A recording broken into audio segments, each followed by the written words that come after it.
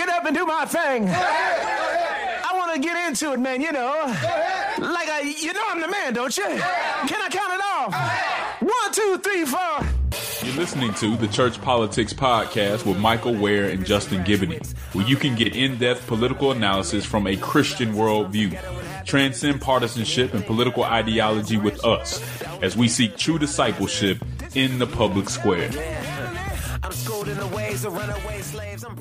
Even if you're apolitical or generally uninformed, surely you know something about what's been going on, that we are in the midst of a pandemic, or maybe just at the beginning of a pandemic for what is called COVID-19, also known as the coronavirus or the Rona, according to Black Twitter. We know that the virus started in China, who many are saying whose government did not report accurately or kind of drug their feet on letting us know exactly how bad the epidemic was there. And it spread very quickly. I saw something earlier today saying that Italy actually might have more coronavirus infections and deaths than China does. Now, that brings up the question whether China is accurately kind of giving us data. And that's a big question. But this is very serious. And so we want to talk about this today in a very serious way. But also, we're all going through a lot. And so we're going to still have still make sure that we're not overly serious and scaring anybody away.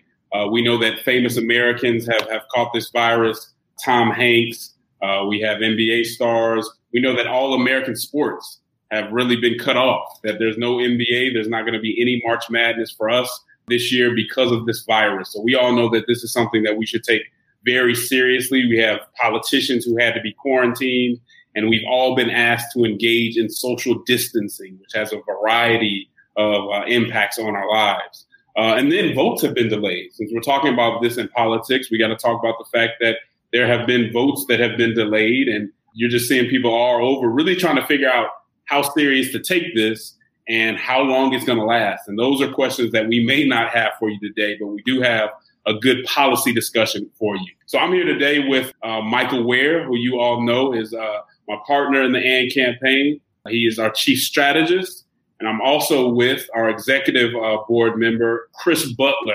Hey, good to be with you. I'm glad to be having this conversation. Yes. So let's kind of get into it. I want to start off with the personal, and then we can kind of get into political. As I said before, this is something that's impacted everyone. And even if you're not really paying attention, you've been impacted by this pandemic.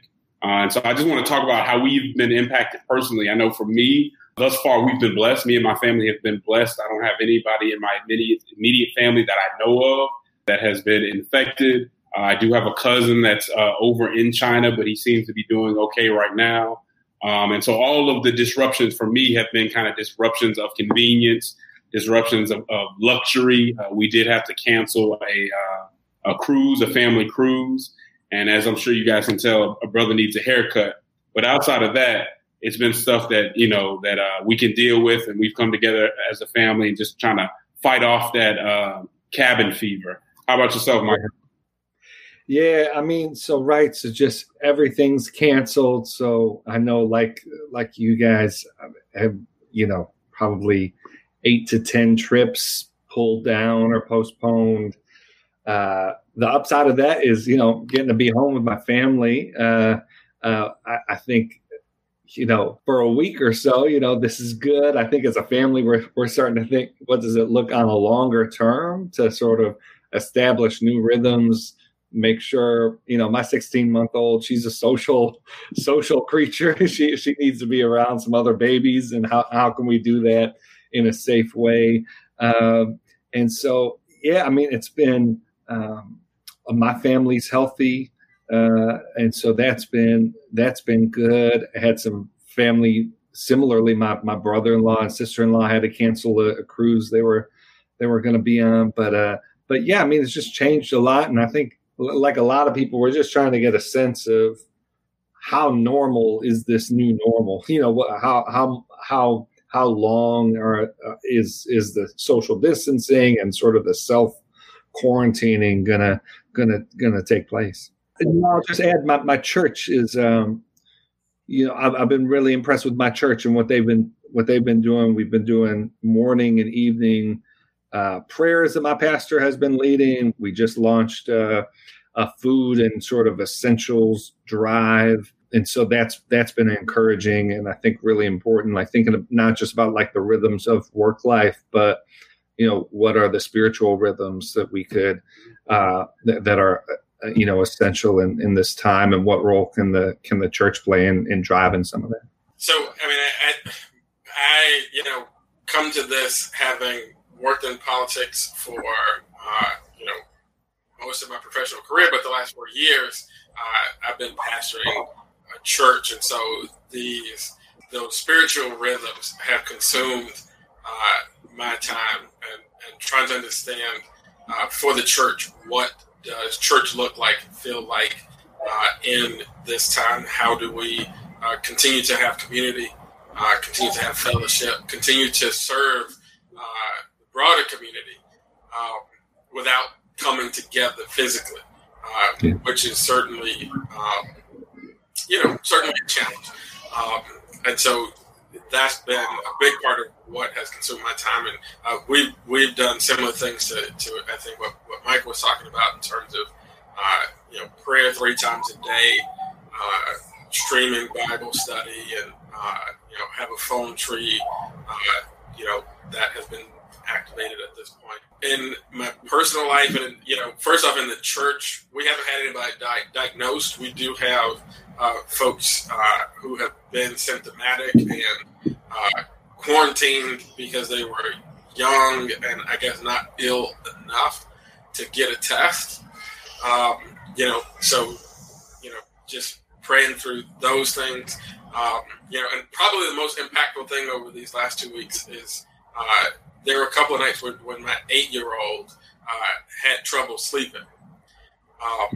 She's old enough to know that this is, but not necessarily old enough to understand all the ins and outs of how to work through it. I don't know if I'm old enough to understand all of it. How to work through it. So, it's an interesting time. Yeah, it's a very interesting time indeed. It's almost surreal. I've been talking to friends and just kind of going back and forth as we all try to figure this out. And it's really surreal. It's like, are we on the edge of something that's going to change, life as we know it? Is it going to pass over in 2-3 months? No one really knows. And so we're kind of playing this waiting game to figure out what's going on. So, folks, a lot of people have been asking the AND campaign just to speak on policy and the politics that come with coronavirus. So we're going to do some of that. We're not going to go into all the details of everything generally that's going on with coronavirus. You guys can go on social media and get some of that stuff. That would take us all day. But we do want to cover some basic stuff and then really get into the policy. So as of today, there have been about 11,700 corona infections in the United States. There have been about 174 deaths in the United States. Okay, so that's where we stand.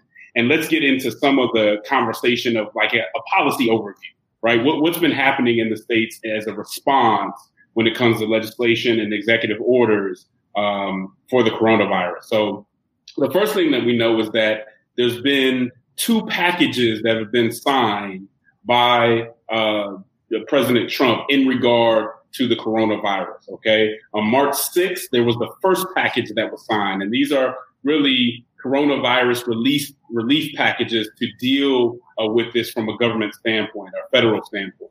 And so the first package, again, was on March 6th. It was an $8.3 billion package that increased funding for testing and actually lowered the cost of medical treatment that's related to the virus. So that was the first package, the smallest package. And then yesterday, well, let me back up a little bit. But after the first package and between the one that was signed yesterday, Trump declared a state of emergency.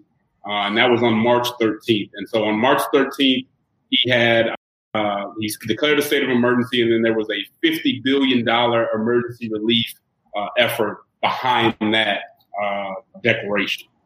Okay. So you got the first package, you got the declaration of a state of emergency. And then you have the second package, again, which was signed by President Trump yesterday. This is the Family First Coronavirus Response Act And this was $100 billion package.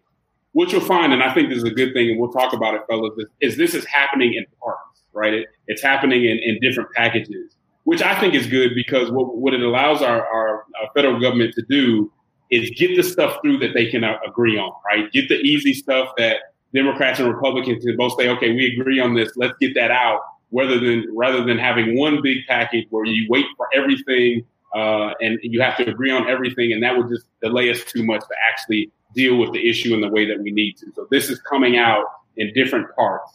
But the second part was signed by Trump. It's $100 billion, and it will go in effect 15 days from the signing, so about 14 days from today. And what it does is it provides some workers with paid sick leave, which is very big. And there were actually people on both sides that were saying that needed to happen, and probably sooner than it did happen, but at least we got it going now. It also helps workers who had to stay home because they have sick children, and it expands unemployment benefits, again, to the tune of $100 billion. This second package that was signed yesterday also helps small businesses, and small business is a business with fewer than 50 employees. It allows them to file kind of financial hardship waivers when it comes to, paid sick leave and things of that nature. So very helpful. Not all that we need, but again, they're kind of doing this in pieces so that they can get certain things going. The next thing that's being negotiated as we speak is a third package. And many of you have probably heard of this third package.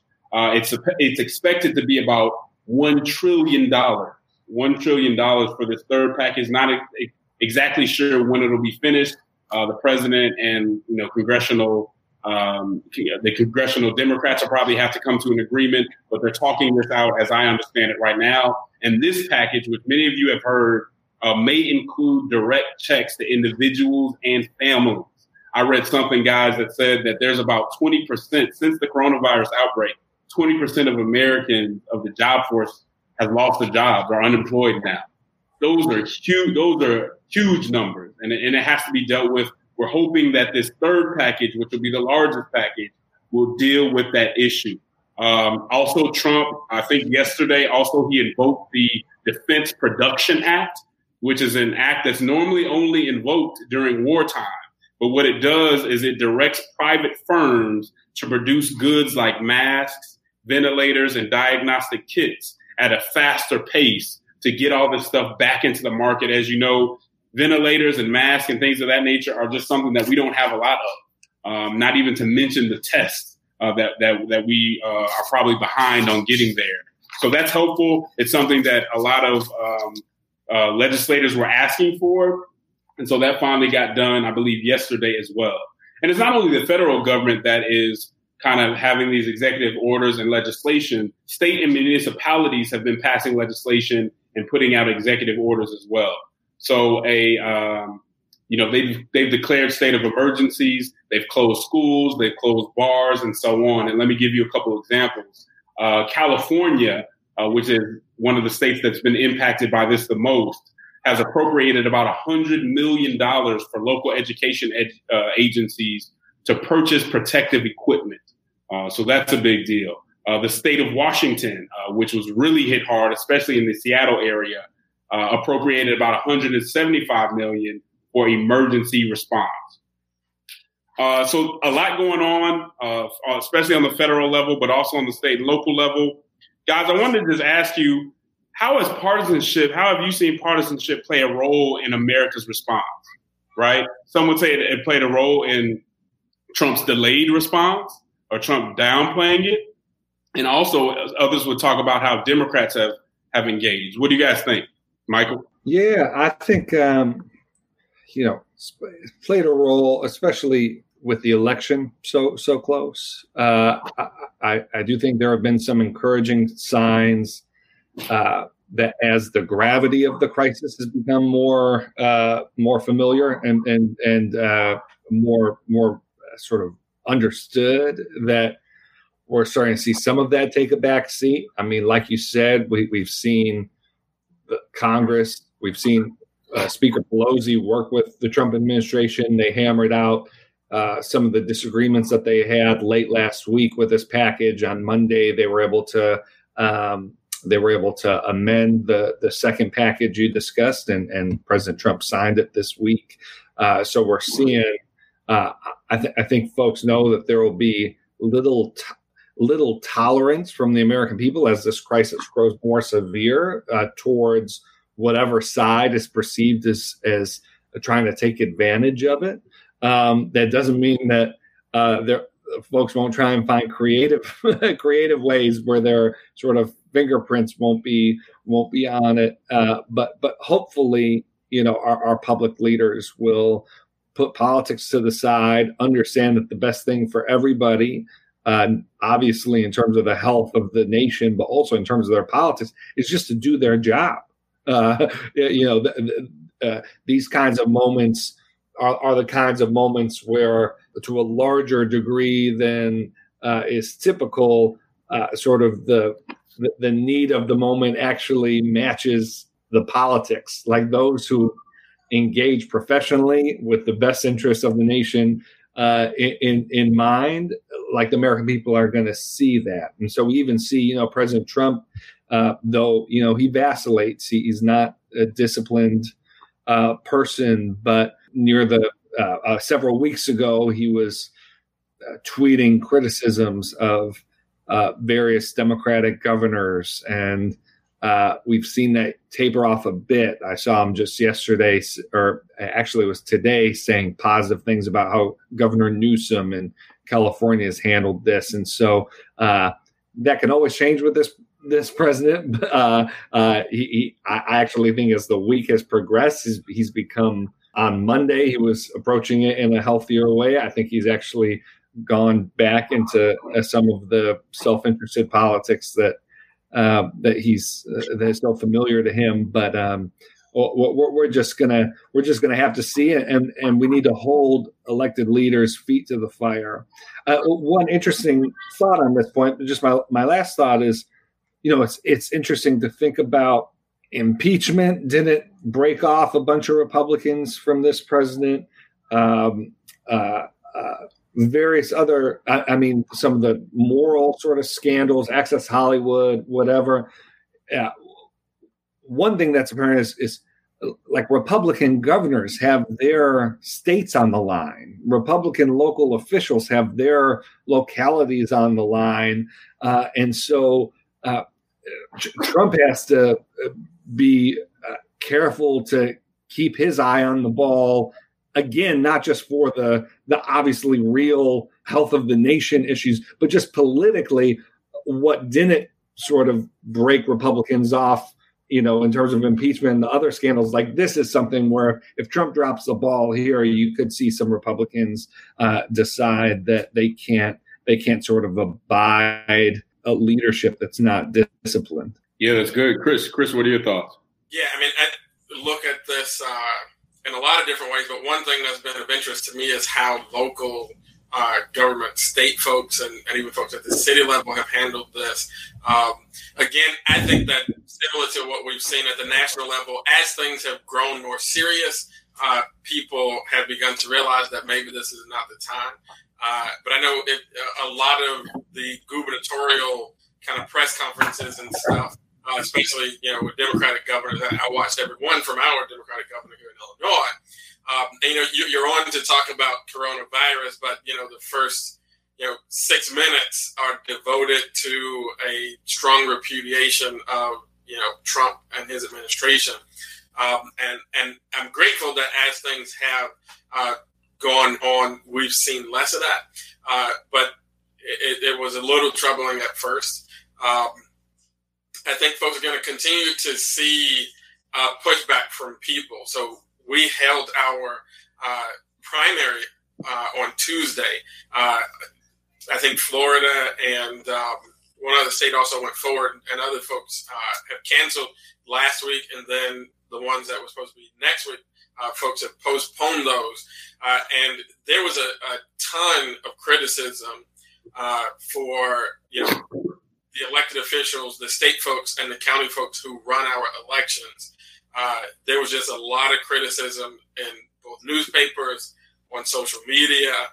For those of us who kind of have our ear to that conversation, a lot of criticism in that, sports are canceled, school is canceled, most folks aren't at work, worship is canceled, and yet we're going to hold an election. So it almost seemed like we raised politics above all the rest of that stuff and willingly put people in jeopardy to hold an election. So that's also something to watch as this thing progresses. How does it impact not only the outcome of primaries, but our very ability to have them? No, absolutely. You two might have seen it, but I sent out a tweet a few days ago that was just like, man, can we get past the partisan talking points and get to the information, just the raw information without any type of editorial or editorializing it or any kind of commentary? Because there was a point where people just didn't know what the facts were. Like people didn't know how serious to take it. But if you turn on the channels that we always turn on for kind of political commentary, you were getting partisanship and still couldn't figure out what was actually going on. And so I was like, man, can we put a freeze on partisan commentary for 48 hours so people can actually figure out what's going on? I understand you don't like the president or you don't like the Democrat, but I just need to know what's going on. And I think you saw a lot of people feeling that exact same way. I think sometimes we just, they overplay the partisanship, and that's not always what people are necessarily even worried about. And you saw a lot of that. I know there was a back and forth between Don Lemon and some other folks where he was really going at this guy to give him the answer that he wanted to kind of condemn what Trump was doing. And it was like, man, I'm just trying to make sure that we get through this as a people.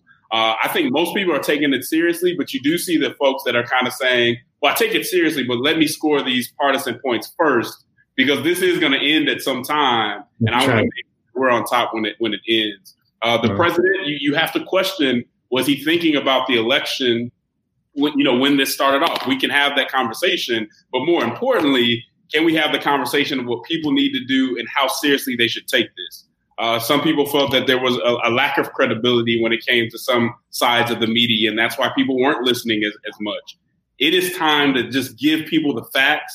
They can make of them what they will, but people need to know how to react. It's time for true journalism, which my understanding is to help people be informed to make good decisions. And we can make good decisions without knowing which party that you're batting for. And so hopefully we can kind of get back to that. Obviously, there are some great journalists and reporters who are doing their job. This isn't to condemn them, but I think a lot of people, at least a lot of people that I've been around, were really disappointed in how partisan this conversation was when we just wanted the facts. So that's something that we really have to look into, and hopefully that dies down a little bit. Michael, as you pointed out, the bill that was, the bills that have been passed were passed in a bipartisan manner, right? There are only, I think, a few, maybe 8 senators who can vote for it. Right. That's good. I want to see more of that. And really, I think our elected officials and even people in the media become less partisan when we stop responding to that, right? When we demand something different. And so a lot of the onus is on us. The AND campaign always tries to kind of put the onus on us to change the incentives, and we may get a very different response. The second question I have, and this is a huge question, especially when we're talking about the aftermath of this, whenever that happens, is what is the impact going to be on the economy? I mean, a lot of people are worried about that. We know that we have a kind of a consumer economy. When people aren't traveling around and spending money, we're in very big trouble. I mean, you can just look at the service industry. When you close down a bar, when you close down a restaurant, that's a lot of people who just aren't making money. That's a lot of money that's not being spent, and it has a huge impact on what we're doing. What are going to be the economic consequences to what's going on now? Now, we can say, and I think most people would agree, the economics of it aren't the priority, right? Health and safety is the priority. But once this is all over, we do have to deal with an economy that could very well go back into a recession or worse, depending on how long this takes. What are you guys' thoughts just on the economy? I know none of us are economists, but we understand policy and have been paying attention to what some of the forecasts are. Michael, what are your thoughts when we start talking about the economy? Well, look, I mean, this is all happening in the political wake of the financial crisis, and that's going to color how government responds. It's gonna color how the American people respond to government interventions. And so, one of the things that we see, so we, as you said, Justin, we had these two packages. Other than in the second package, the paid leave provisions, Congress really hasn't looked to address the economic sort of fallout from this yet. The third package that they're talking about should cover quite a bit, and something that's on the table, in addition to probably about half of that package being for direct checks to American people, which I think economically is smart. Politically, it's also smart because the other half is going to be support for various industries. And I think there's going to be reasonable sympathy and I think reasoned support for helping restaurants, small businesses. I think we'll see that as part of this. But you also look at industries like the airline industry that is profoundly sort of affected by this. And I have to say, if we think that there's going to be a bailout for some of these industries without real strings attached, then the political fallout from the financial crisis, from the bank bailout, is going to pale in comparison to how the American people respond if, for instance, the airline industry gets support. Which I should like, just to be clear, airline industry may need support. They provide something of a public service. We need to be able to get around. If airlines go under, that could drastically undermine the economy. What can happen is bailouts with no strings attached, where consumers aren't protected, where some of the I think the financial mismanagement of these airlines, the failure to prepare for a rainy day, American taxpayers shouldn't be on the hook for that without sort of strings being attached. So these are going to be really fundamental debates that our country is going to have in the midst of this health crisis. So we're gonna enter into a sort of political crisis where the conversations that have been roiling our politics since 2007, 2008, the American people are going to have the opportunity to sort of revisit those debates in a really concrete way. And hopefully, even in an election season, the test is going to be there. Can we as citizens and can our politicians meet the moment to intervene in the way that's necessary to stave off a depression, which, as you said, Justin, depending on how long this thing goes for, on some metrics, the stock market has taken more profound hits over a certain period of time than it took during the financial crisis. Now again, that's just, snapshots in time. We don't know what the duration and the ultimate impact is going to be, but this could be a very serious, this could have very serious economic implications for the global economy, for sort of GDP, sort of national metrics, and then for individuals' lives, for small businesses surviving, for families being able to keep going without significant aid. So I'm concerned, but I'm hopeful, given the precedent of these two packages, given the progress that I think the White House and Congress has made, at least on these sort of direct short-term cash aid to families, that there will be something of a safety net there. Chris? Yeah, and perhaps a little bit more than a safety net, right? There's a significant disruption in the economy right now. And I won't be surprised to see this become more of a conversation as we begin to get our arms around the health crisis. And maybe the economic crisis and the political crisis that comes with an economic crisis might just force its way into the conversation, because the longer this goes, we're going to get a jobs report that might report 20% unemployment. That will send things, going haywire. But I think a lot of people will see in this, and I see in this, an opportunity to rethink how we think about the economy. That's right. It's great to see Democrats and Republicans come together and pass a package that includes paid sick leave and family time.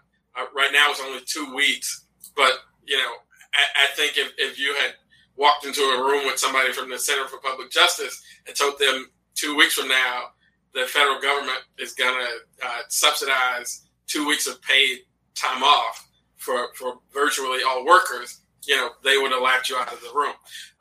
So that's progress. You think about some of the industries that do get hit here.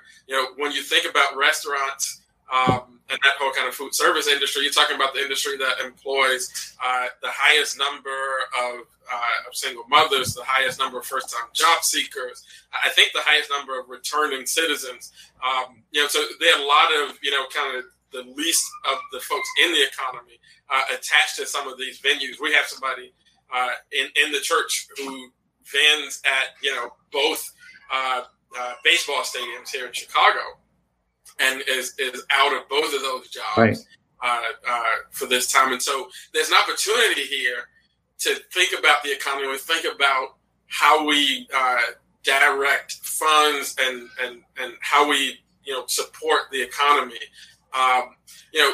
To rethink how we think about the economy in a way that we don't just think about the folks who are captains of industry, but really have time to think critically about how the folks supposedly at the bottom actually participate meaningfully in the economy, and what we as a society owe to those folks, even if they're not in the middle class or even in the even higher earning.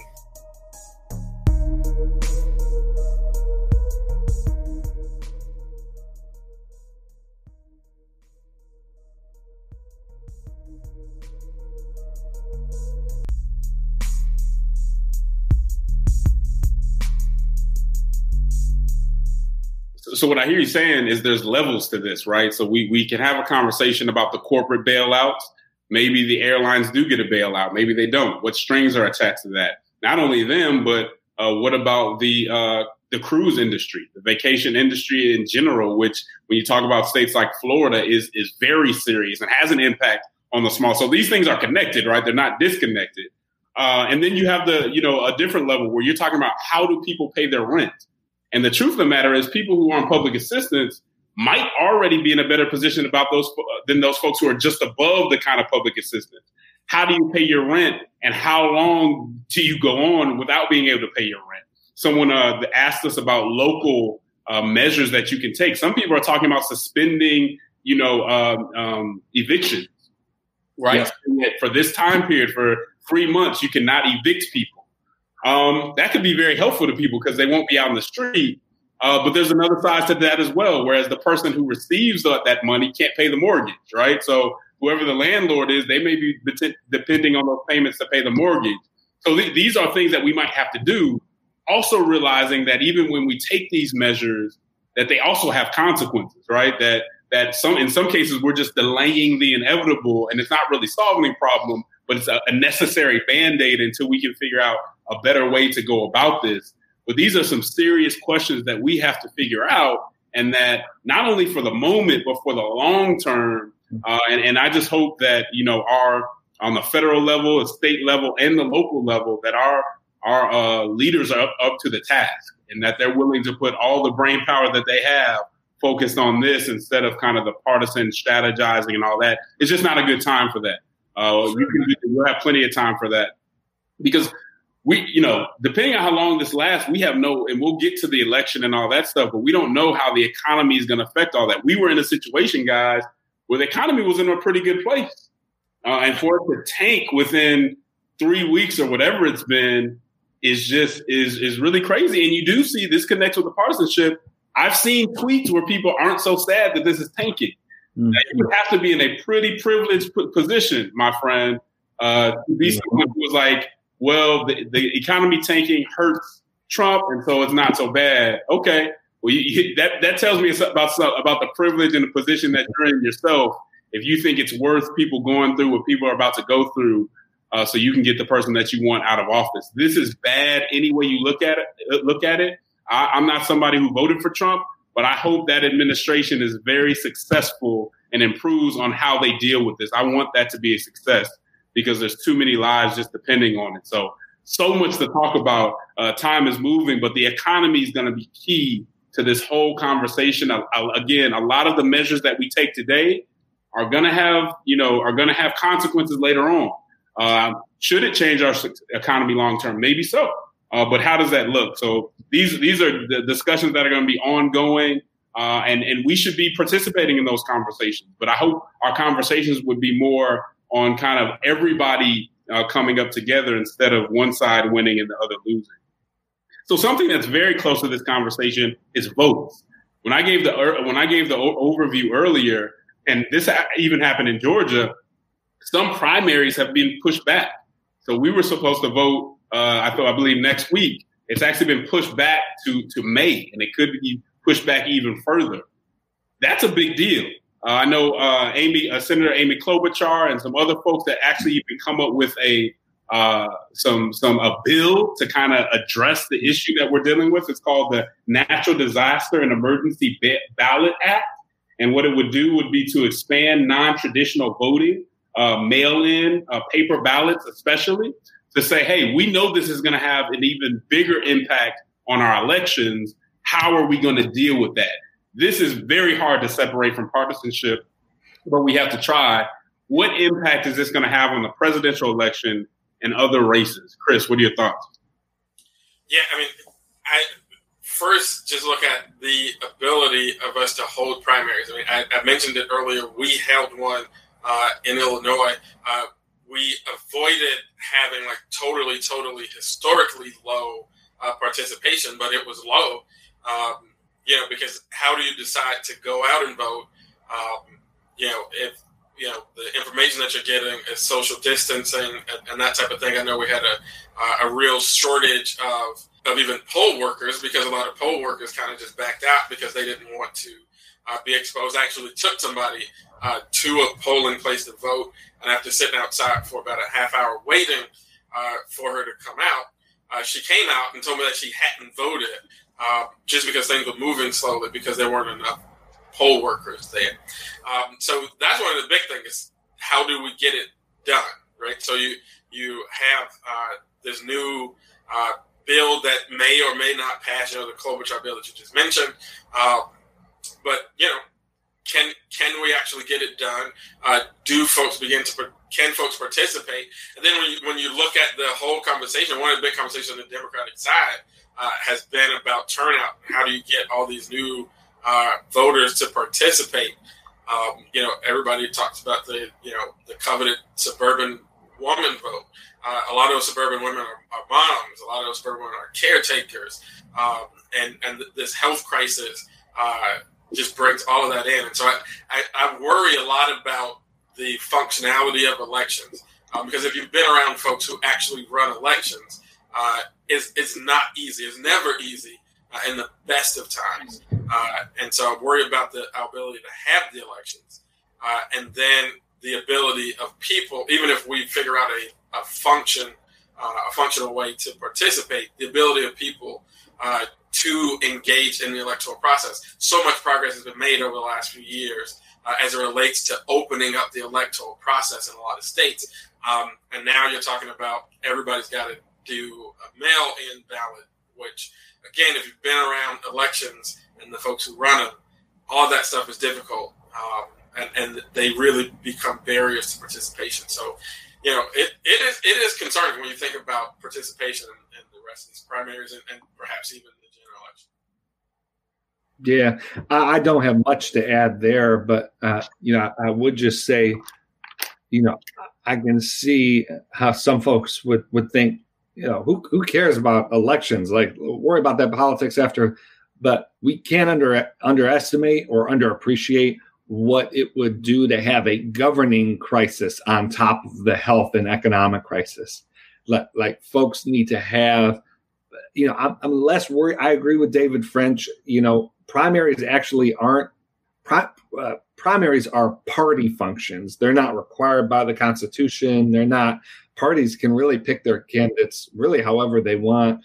And so I was fine with primaries being moved. I agree with David French when he says, we don't want to get used to this idea that we can move elections because, that can be misused and undermine folks' confidence in the system. But by the time we get to November, which is why I appreciate Senator Klobuchar and Senator Wyden at least trying to get a conversation going about, in a worst case scenario, what does it look like to have elections in November that the American people can reasonably trust, and that the outcome of those elections can be enforced, are generally accepted, and so it's a really significant concern. Yeah, it should be. I mean, you talk about early voting, you talk about mail-in ballots.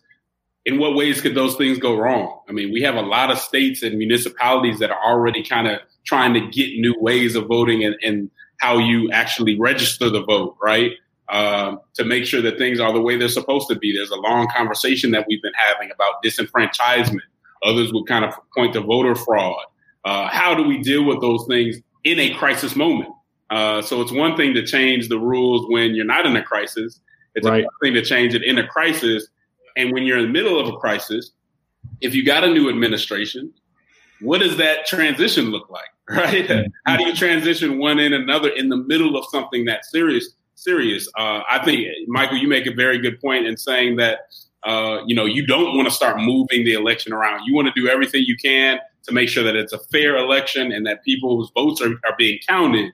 But, you don't want to get in a situation also where you're putting people's safety in danger if this were to get worse. To Chris's point, working on a local level and seeing that there's always a local element anytime you're talking about elections, whether it's a federal election or anything else. These are just hard. These are hard situations. Look at what happened in Iowa, and we weren't even dealing with any type of crisis, right? These are issues that we have to deal with because, again, it's one thing to have a health crisis, to have a governing crisis, which is the way that you deal with the health crisis at the same time, just kind of compounds the issues that we're going through. So if you learn nothing else from parts of this conversation, it's that we need everybody to be paying attention and to be working together to get through this. Because even if we're working together and we're not having any type of infighting or worried about partisanship, it's going to be hard enough. It's going to be hard enough for us, even if we're doing all the things and working civilly together.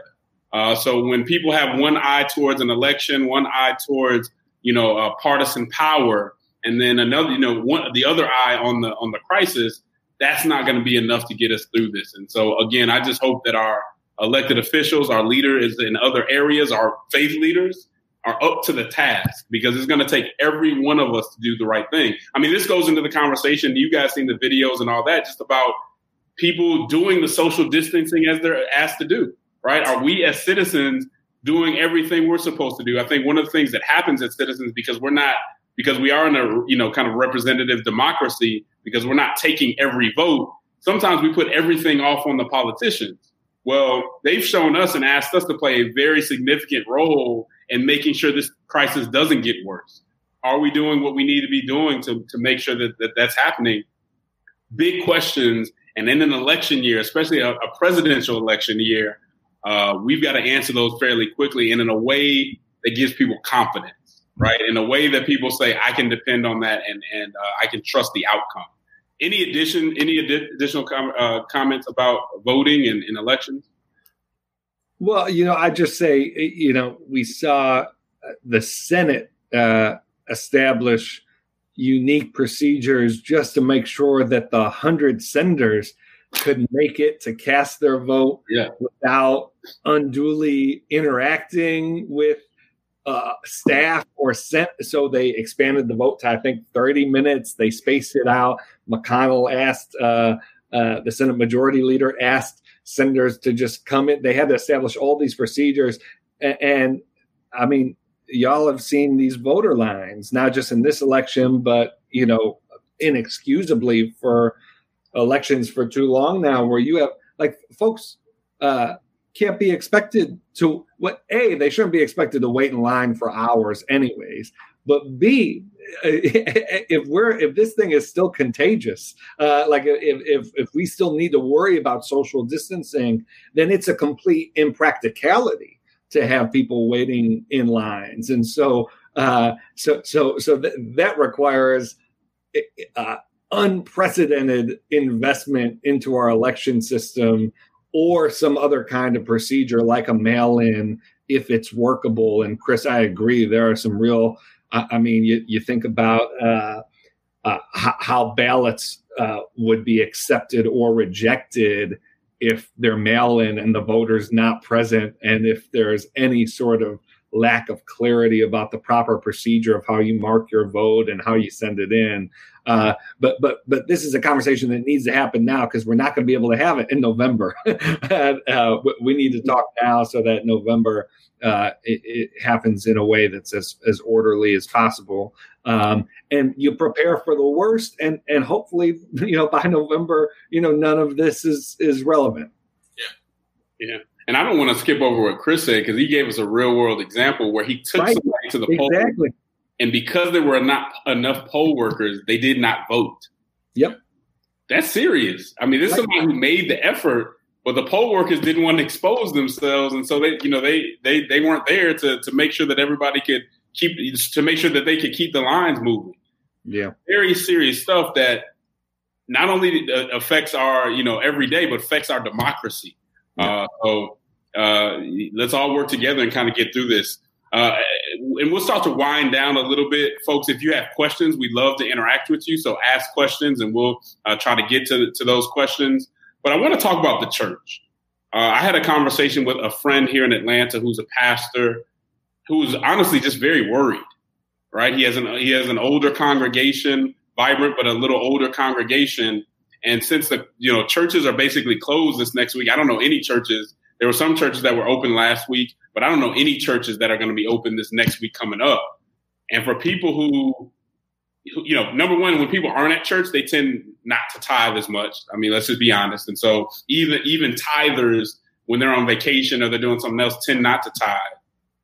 But when nobody's at church, or when you have a congregation that's older and doesn't really use the internet to tithe and things of that nature, it presents a very big problem. And I saw an article on it, especially for the African-American church, who a lot of times just did not have the budgets to maintain everything that's going on, whether it's paying the mortgage or anything else, without those weekly tithes coming in. How is this going to affect the church? Especially, I'd love to hear from you on this, Chris, because you're living through it as well as a pastor. How might this affect the church? And what can we do to kind of come together and make sure as many churches as possible survive this crisis? Yeah, I mean, I don't know how many folks have written about it, but I was real grateful to see on, I think it was Zord.com, an article that specifically talked about this issue as it relates to the Black church. Because similar to how we were talking about with a lot of these individuals being impacted by the economy, many churches are week to week. And, 2 weeks of a bad offering can represent a significant crisis for a church. I mean, I look in my own world, it would be, really, really bad. I mean, and I've got some real world experience because I pastor in Chicago, and there have been a few times in the 4 years that I've been pastoring where we had to cancel Sunday worship because of weather. And, it can take 2 months, 3 months to really get back on pace just from canceling that one Sunday of worship. And so to look at the prospect of missing worship for multiple weeks in a row, I know a lot of congregations where that just represents an existential crisis. So and finances are not the only piece of worship. I mean, church is community, it's fellowship, it's connectedness between people. I mean, in one way, the very concept of social distancing is kind of opposite of what we think about when we think about church. So we were one of the congregations who did gather last week, but we put things in place where, folks are spread out. There's no hugging, no handshakes, don't pass the offering basket, all those types of things. And it was a weird meeting. So it's really something that we have to think about. I also will say this, and then I'll be quiet. I think that this does represent a great opportunity for the church. I think that our congregation, we've been pursuing for the last 4 years a much more missional model. We planted churches in McDonald's and other kind of like strange places like that. And so this idea of being off-site or multi-site is not something that's totally unfamiliar to us. I do think it represents a great opportunity for us to learn what it means to be the church without a building. The first 3 centuries of the church, there was no such thing as a church building. So it's a great opportunity here, but also some real threats. Michael, what are your thoughts? I don't have much to add to that. I'm writing on this now and just want to affirm, I think pastors and Christian leaders obviously have a responsibility for those in their congregation, but I'd also affirm what Chris said about this is a moment that is hitting people spiritually and emotionally, and it's exposing some of the ways that we distract ourselves from reality, and those distractions just aren't available anymore. And so, I think this is a time for public leadership from the church that's oriented toward the public. I think social media is rife with sort of videos again, which are important of folks addressing their congregations, giving plans. I've been encouraged in the examples I've seen of folks taking care for the spiritual health of the nation and speaking to the spiritual health of those who are in their church, but also those who haven't found their church yet. And I think as this deepens, I mean, we're really only a week into, I think, generally widespread acknowledgement, understanding of how serious this is and can be. The need for pastoral guidance is going to be even greater. Yeah, that's helpful. Chris, you hit on something that's so important, which is that the social distancing, which we understand is necessary, is almost the opposite, the antithesis almost of communion and coming together and fellowshipping and worshiping together. And our brother, Dr. Esau McCauley, wrote an excellent article in the New York Times kind of addressing that tension to say, yeah, we understand Christianity is so much about that fellowship and that communion, but maybe the best thing for us to do today for society is not to meet and to love others in different ways. As we, eventually we'll come back together when we have the time. But this is such a tough time for the church. I think Michael's right. It's a time for the church to speak up and to really have a public witness that people can see and that's profound and that's distinctive at a time when some people may be losing hope. I mean, we're still probably at the beginning of this.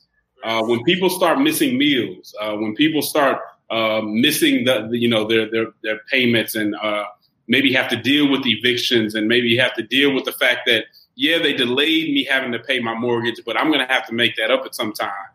When hope starts getting low, that's really a time for Christians who will be going through the same things to show that there is still a reason to have hope, to show that there is still a reason to love your neighbor and be there for your neighbor, even if it has no political or cultural benefit to you, but it's just a kind of a show of support for that person. Because we could very well get in a situation where this is going to we're going to have to pull together to really make this happen. I was just having a conversation about racial reconciliation. And one of the things I brought up, if you really want to be practical about racial reconciliation and kind of bridging the trust gap, you got to realize that a lot of African-American Hispanic churches are barely surviving.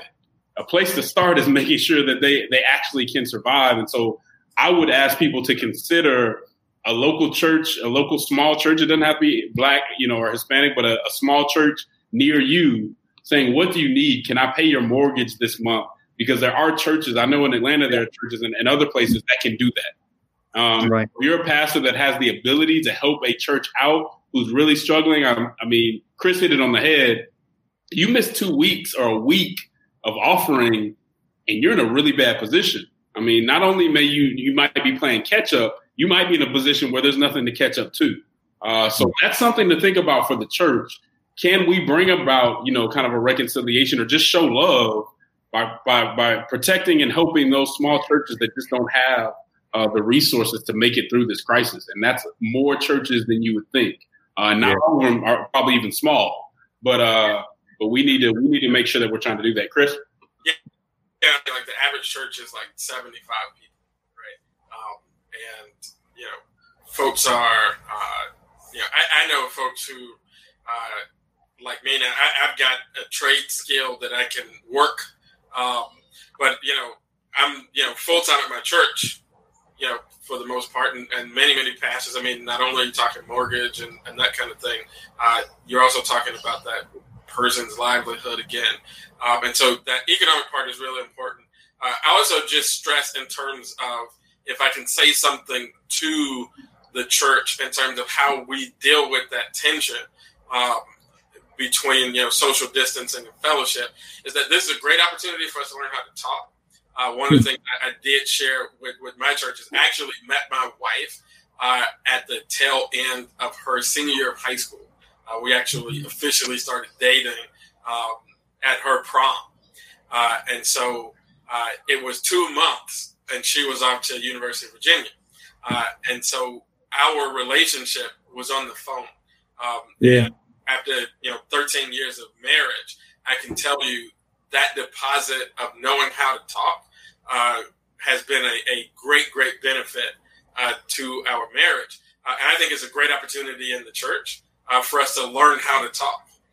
Because sometimes you come together on Sunday and we sing together, we give offering, we take communion together, and we don't talk to each other at all, really. Doing great, move on. It's a great opportunity for us to learn how to talk. And so we want to see the opportunities in this and not just the threats. We want to address the threats, but really there's an opportunity to leverage a lot of great opportunity. Yeah.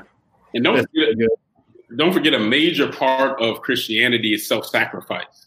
And so I think it raises a big question if you're in a position where you're comfortable with, there's nothing wrong with being comfortable, but your neighbor is uncomfortable, right? There should be something that kind of pulls at you when that happens.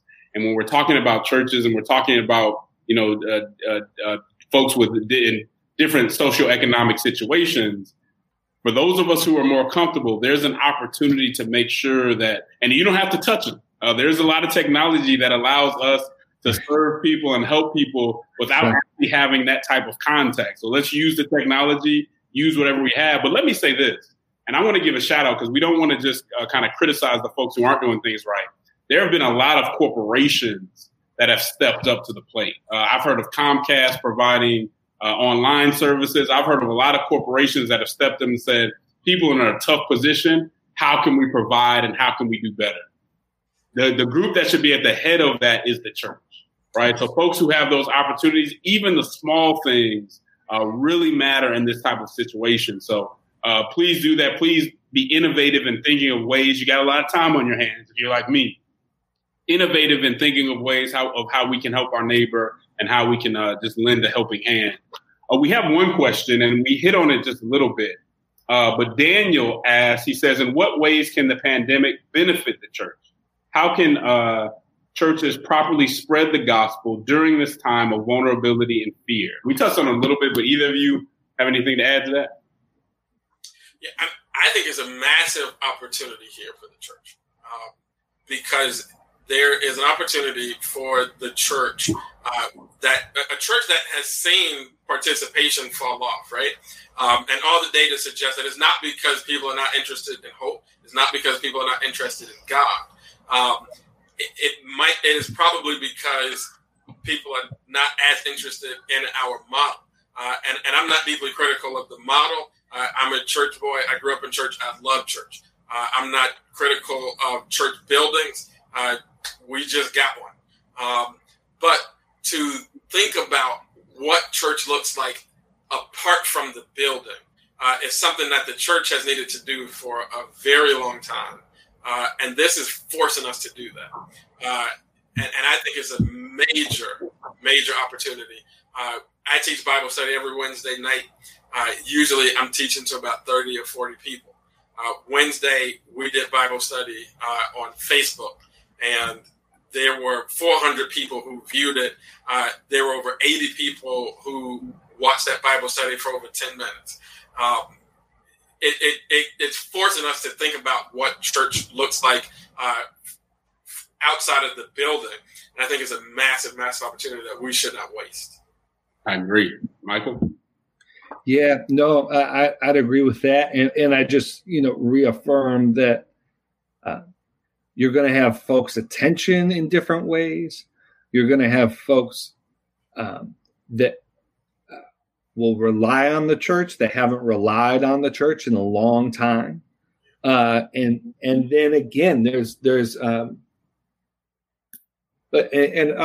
brother Alan Noble talks about this quite a lot. One of the ways that we avoid confronting our situation with God is through distraction. And we are now potentially in a period where those distractions are going to be harder to come by and are going to fill up just less time.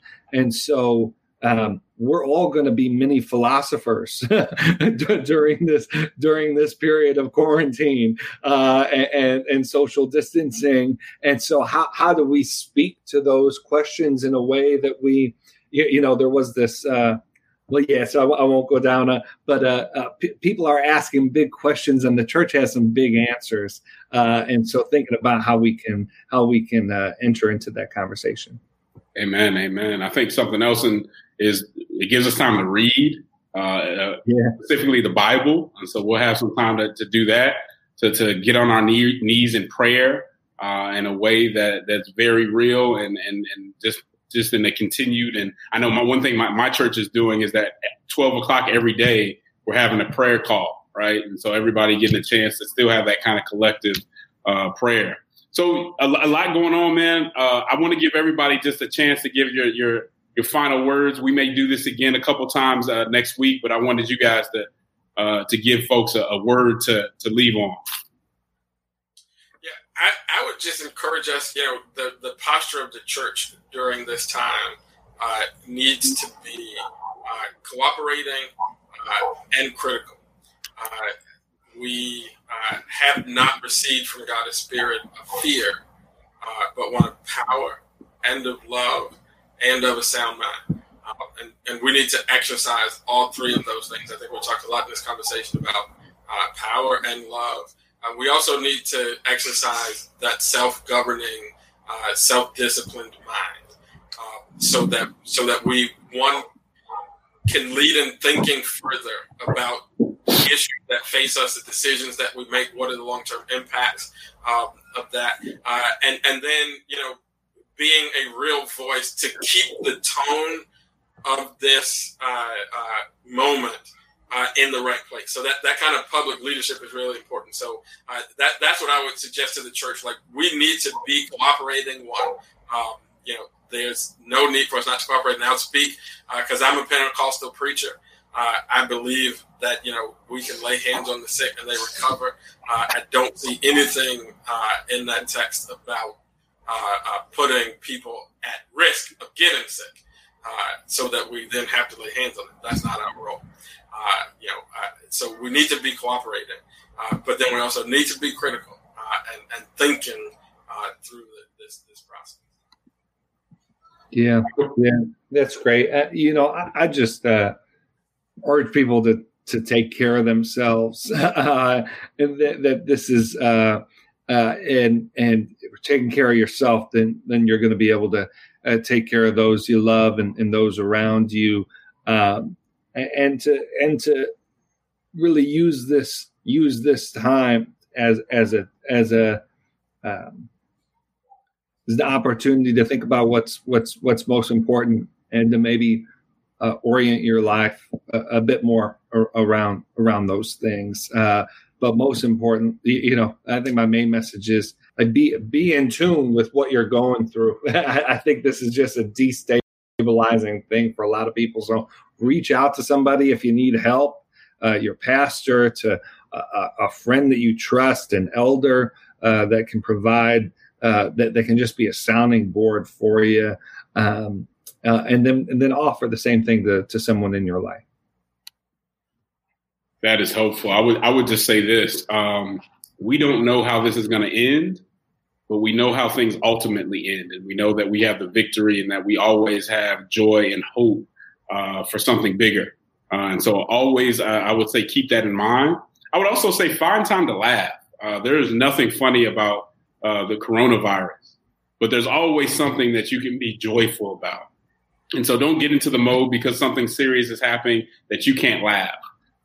Find time to laugh, find time to have a good time, make light when you can, and make someone else laugh. Call somebody you haven't called in a long time, because that can really mean a lot to people. And tithe. Even for those of you who can tithe, please continue to tithe. Please, if you can, get others to tithe or to talk to them about helping out folks, that would be in the service industry that aren't going to their job. How can we help those folks out? There's a huge opportunity, not just to sit around and sulk, but to really help people out. And it doesn't always take money. Sometimes it's just a call. There's a myriad of other things you can do. Write somebody a letter. But do your best to uplift people in this moment that there's a lot of instability. There's a lot of uncertainty. But we know that one thing is always certain. And that's the word of God. That's that we have an all-loving, all-powerful God. So thank you for joining us for this conversation. As I said, keep your eye on our Facebook page and our Twitter page. We'll be doing a couple of these probably within the next couple of weeks, just to keep everybody up to date as this thing just keeps moving and we never know what next turn is going to take. We want to be here to let you know what the policies are, what's going on in our American politics. So as always, thank you for joining us. We will see you next time. Take care. This is the groove. Tell me, I'm schooled in the ways of runaway slaves. I'm brave, I'm unchained, I'm Frederick Douglass with a fame.